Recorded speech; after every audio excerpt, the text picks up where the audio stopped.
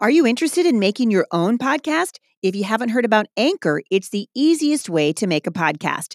It's free. They have creation tools that allow you to record and edit your podcast right from your phone or your computer. Anchor will then distribute your podcast for you so it can be heard on Spotify, Apple Podcast, and many more. You guys can make money from your podcast with no minimum listenership. It's everything you need to make a podcast in one place. And in fact, I'm using Anchor and I love it. If you're interested, download the free Anchor app or go to anchor.fm to get started.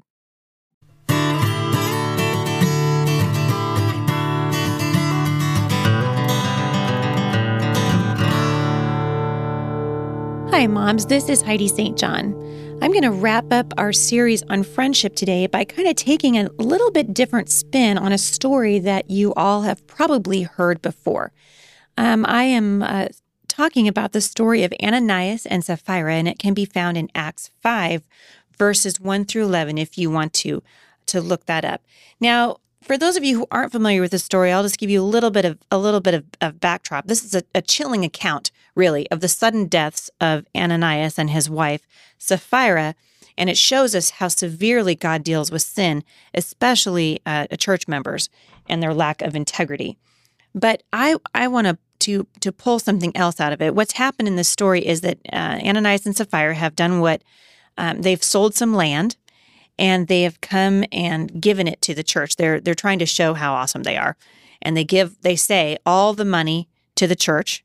But in fact, Ananias kept part of the money back for himself. So literally, he embezzled from the sale price. So you see how God deals with their sin. I mean, that's pretty clear. But what I want to show you is something different. Peter exposed the fraud.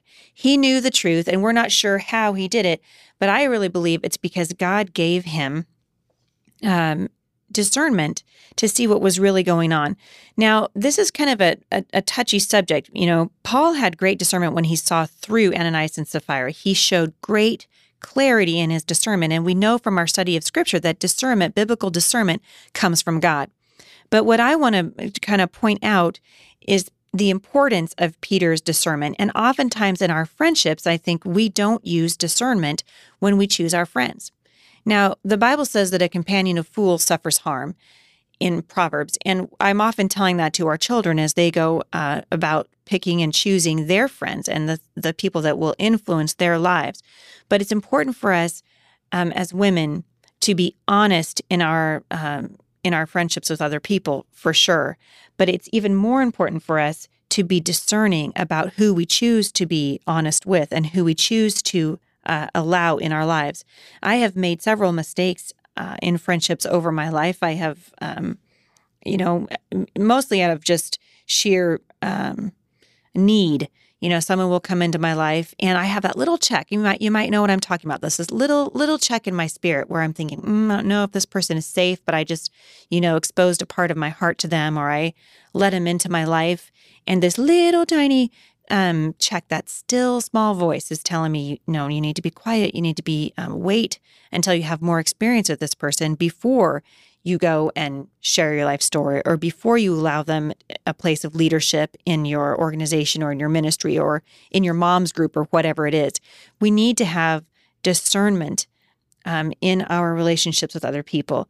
If we can have discernment, I believe that we will save ourselves from a lot of drama in the first place. Because more often than not, when a friendship comes to an end and there's struggle and stress in your life, you can go back and say, you know what, I should have seen this coming. Sometimes things hit us out of the clear blue sky and we don't see it coming. But I want to just highlight the importance of discernment. If Peter had not discerned that Ananias and Sapphira were lying, I wonder what would have happened later on in the church. Because Ananias was showing not just a lack of honesty by bringing only a sale, part of the sale of his property back, but he was also showing a lack of integrity.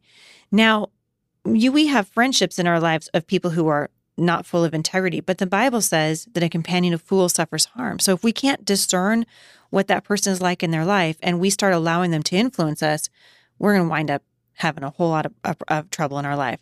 So as you exercise discernment and cultivate a discerning spirit, also teach your children how to cultivate that discerning spirit. Make sure that the friends of your children have been sort of vetted by you. In other words, I think it's absolutely a mom's responsibility to know who her children's friends are. We want to be discerning in our friendships, both discerning with the friends that we choose and the information that we choose to give to people, and discerning and teaching our children how to choose right friends. Discernment is an absolutely critical part of walking with the Lord. It is a critical part of successful friendships. And the more discernment you have, the less drama you'll find you have in your friendships. For more encouragement, visit me online at thebusymom.com.